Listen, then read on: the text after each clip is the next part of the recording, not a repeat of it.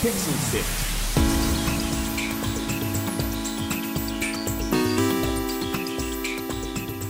Welcome everybody back to PAX 2019. We have the Party Pixels Loaded Sift, whatever combo you want to call it again. So my name's Luke Ratelek, joining Matt, the game dad from Party Loaded team, and over on the other side we have the lovely Fiona and Vivian from Team Pixel Sift. Welcome, ladies. Yeah. So we catch up every year around this time, and I think it's actually been precisely this time on the final day of PAX Australia to chat about everything great in the world of video games that we've seen at the event and sort of surrounding all of the great cultural stuff that's happening across the 3 days and beyond. Let's face it, we're here often for more than just that 3 days worth of convention. So let's chat some games and chat about all the stuff that we've seen this weekend and geek out for a little while. So yeah. So in general, how's the weekend been for both of you? Yeah. So much fun. But it's both of our first time at PAX, so just coming here, seeing all the indie devs all in one place and being able to chat to all of them, and then all the big companies as well, all under one roof. It's absolutely amazing. I'm really enjoying it. This is like one of my first PAX, and compared to all the other conventions I've been to, this is amazing. So you heard it here, #1 PAX. Yeah. Best PAX ever. Rating and best, yeah. Yeah, PAX Rising and all the indies, like it's just absolutely incredible. You get to like walk around the corner and be like, wow, that's a really impressive game that's made here in Australia, you know? Like being able to just kind of stumble through that space and then play some really cool stuff. It's really cool, yeah. I've low-key been running into more South Australian devs this year than I think I ever have. Yeah. Adelaide's taken over. It's like a theme of 2019. They've got their own booth. Yeah. Yeah. Yeah, that's right, they do too. Yeah. I don't know if that's related to how many there are. It's coincidence. Oh, it's totally related, because like they've been throwing money at game developers in the last couple of years, so... Yeah, absolutely. Yeah. Speaking of throwing money, have you thrown money at any cool sort of geek merch this year? But you can see by my lanyard, Oh, nice. so many pins. I just keep walking around, I'm like, oh, that one's pretty good, I'll buy that one. Yep. In my defense, it's my first year, so I'm okay. I'm buying things, it's good. I'm enjoying it. I decided a couple of years ago that I wanted to shed the PAX chains of servitude. Yep. How heavy it just gets after 3 days. Oh my god, it's nuts. Yeah. I like how much you're just like, I don't have a problem, okay? Yeah. It's my first year, this is fine. That's my excuse. We'll see what happens next year. It's like an illness that's just lately diagnosed. That's all it is. Comes later. Yeah. So in terms of Vivian, your first sort of PAX Australia, what's the big standout for you? Because you're obviously doing the work side of things too, and Pixel Sift team work super hard, covering a whole bunch of content. You know, putting up videos every hour on the hour, if not more often than that, which is crazy. So what stood out to you? Oh, just like the sheer vastness of it, just how big it is in general. Like, I didn't think I'd come and see so many indie game devs, and it's really great just to see how many there are and how passionate they're about the games that they make, just the whole community in general. Yeah, it's pretty. Yeah. I often have more fun sort of having the conversations with the devs at their booths because they are very interactive, very engaged with the audience. Definitely. Sometimes more so than playing the games themselves, not because the games are bad, but just because the conversations are so good. Yeah. So Speaking as a game dev, like I very much enjoy I'll walk around, I'll chat with the devs and be like, oh wow, I've been here for half an hour and I still haven't touched their game and I've run out of time. Yeah. I guess I'll buy it on Steam now. I feel like you're insulting them, but you're not really. Yeah, exactly. Yeah. Well, let's talk some specific games then. And Fiona, I know you had a pretty cool one that you were geeking out on. Yes. Yeah, so there's one down in the tabletop section called Ardent Roleplay by Audacious. And what it is, it's an augmented reality app, and you can use it for all different tabletop games like D&D, Pathfinder, and more.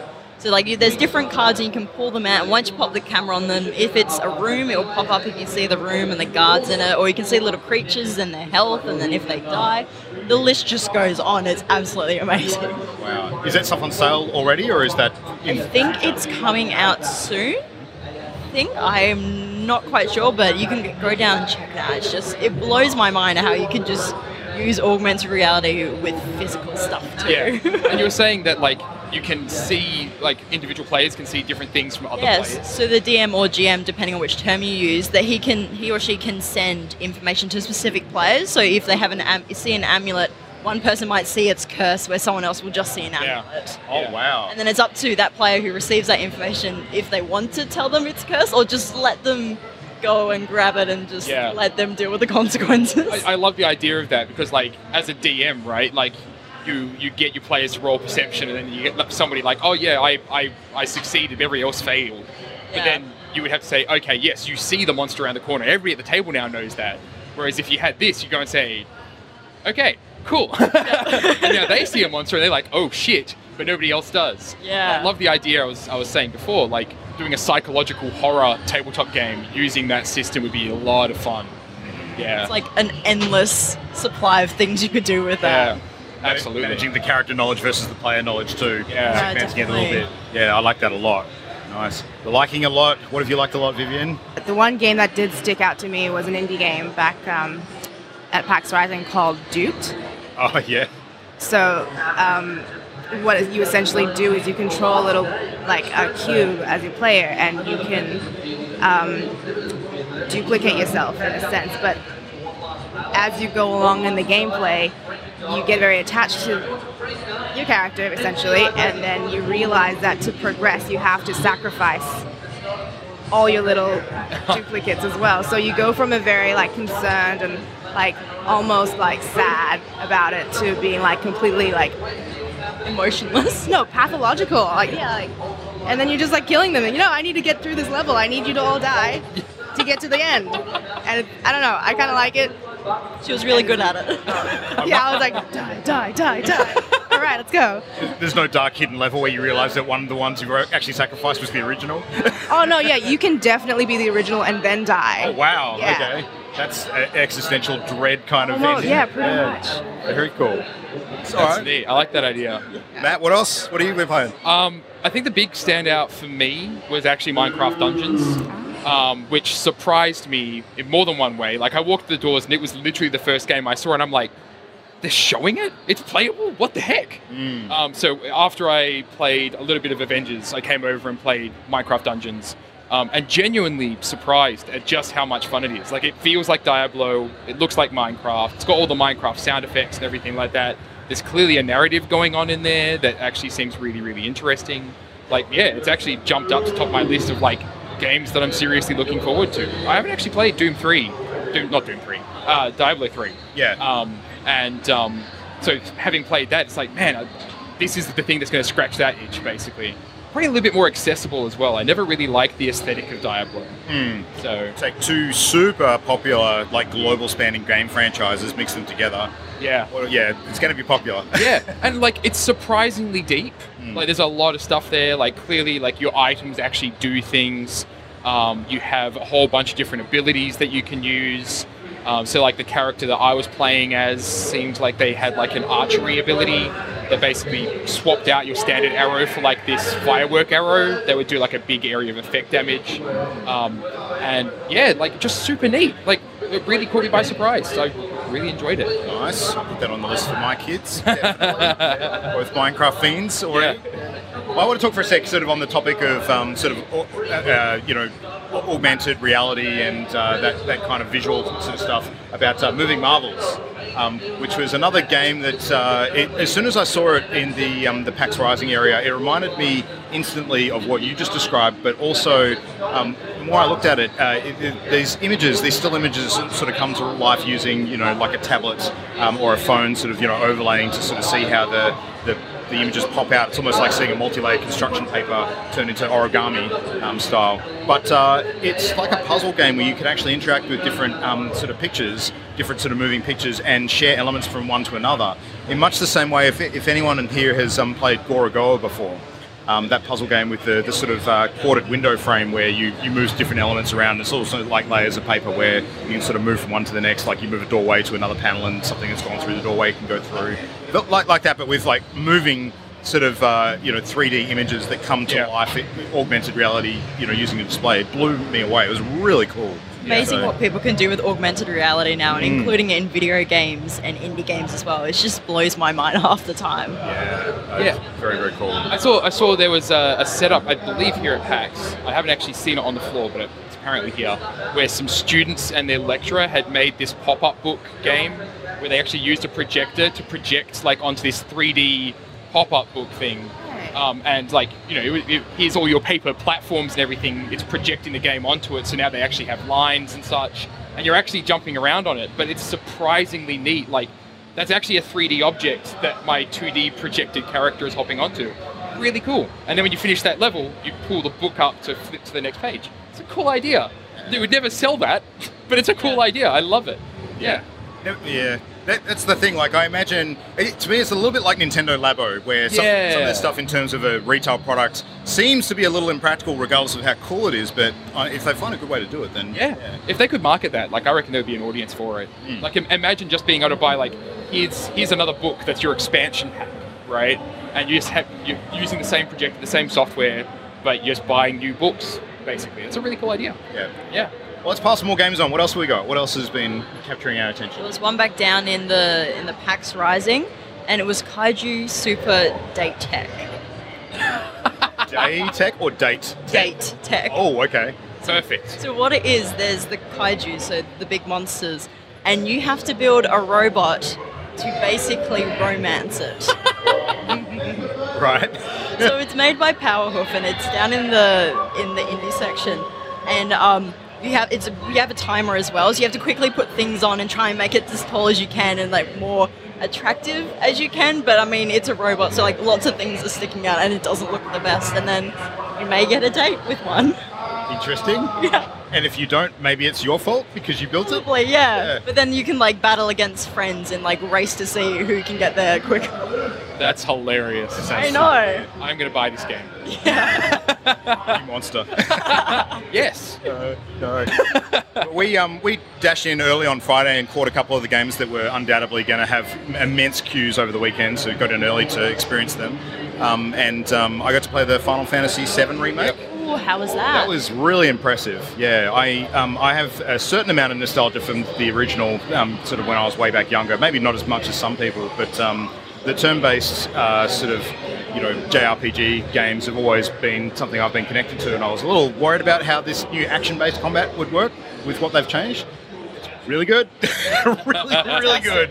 Like, blow my mind good. It felt like there was a certain momentum the whole time, and all of the cinematics were really well sort of integrated with it. It flowed excellently. Visuals were stunning. I was super impressed, so I'll be picking that up for sure. Yeah. And then we got to play Avengers. Yeah. I actually really enjoyed Avengers. You were less certain about it, but like they're not allowing anybody to take videos or take photos of it at the moment, and it's very clear why, because the game's still very much a work in progress. Yes. Like Thor has a pixel beard. It's very grody. But the gameplay's great fun. Like all the characters that are super physical, like Thor and Cap, like they feel amazing to play with. And you can see that like Iron Man and Black Widow, probably a little bit more work needs to happen on them because they're primarily ranged characters, and so you don't quite get that satisfying physicality of just beating up goons.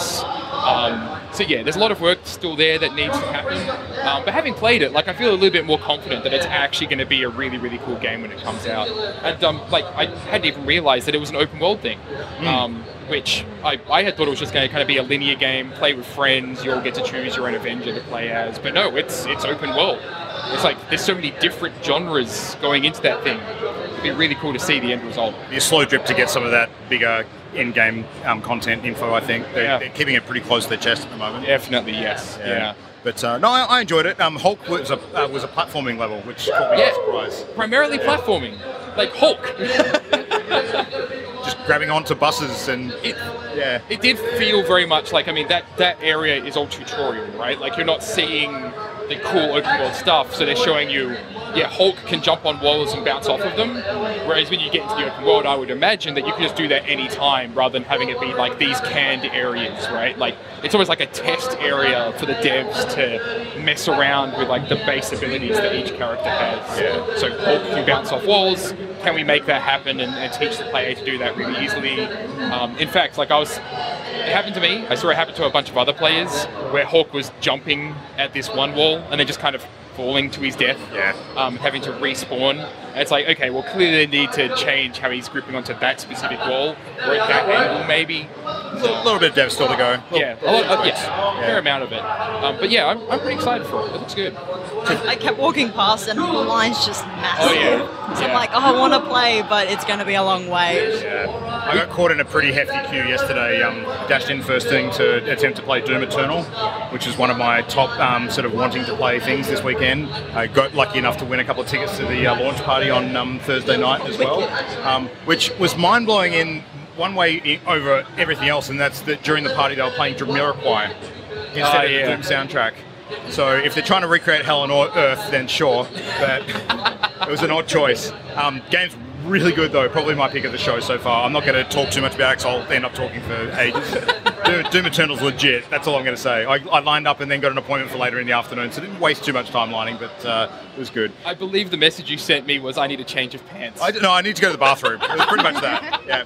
Partly because I've been in the line for so damn long, but yes, the other thing too. Yeah. So another big thing of a part of PAX, of course, is some of the panels and various different talks and stuff that go on. Has anyone caught any good panels? We had a great WA-themed one on yesterday as well. Yeah. So Mitch from Pixel Sift, he was on that one. Unfortunately, we didn't get to see it because we were busy out on the floor running around doing interviews. We caught another one of Mitch's later in the afternoon, but I'm heading to one of the Cyberpunk ones today. Yes. We did that yesterday. I saw it was happening. I'm like, okay, I'm going. It's a thing. They broke records yesterday for the largest public showing of Cyberpunk ever globally at PAX Australia. Main theatre, there was not a single empty seat. I'll have to get there early and line up. Yeah. No, it was impressive. And it's a good solid hour worth of content as well. So, yeah, really, really impressive. We caught a really entertaining Bungie and community panel for Destiny 2 on Friday. Probably my favourite panel of the weekend so far. It was good fun. Yeah, a lot of humour. Like the voice actress for Eris Morn, Morla, is like surprisingly bubbly and energetic and super sweet. And so, like, she's voice acting this character that's really emo and dark and, like, down and emotional. And it's like, this is so strange. But she's there on stage, just having a good time with everyone. They made her voice act some lines that were voted by the community that were just really, really hilarious. Because, of course, they had her say moods haunted. Yeah. It's always fun when the voice actor's personality are completely different to who they play in voice. And how. But she actually gave this really, really sweet story about how, like, she was kind of, she thought about Eris and was motivated. And she was talking about the fact that she was in New Orleans when the flooding had happened, and how her and her family had to go back to get their things, and they had like a day to do it. And part of Eris's story was like, you know, 6 went down into this horrendous pits, but she was the only one that came back. And so this whole drive back to New Orleans, while they're the only ones driving into New Orleans, but there's hundreds of thousands of people driving out. And so that was apparently a kind of mental image that had played through her mind whenever she was playing, voice acting Eris. Which is just like, that's super cool to kind of understand how a voice actress would do that, like understand their motivations, their character. Yeah. Think of the saddest thing ever. Yeah. And do a character. Crying puppies. Oh no. Well, we're sort of hitting like the last stretch of PAX, and we've got like a day to go, give or take a little bit, depending on travel times. What's left on the hit list for today?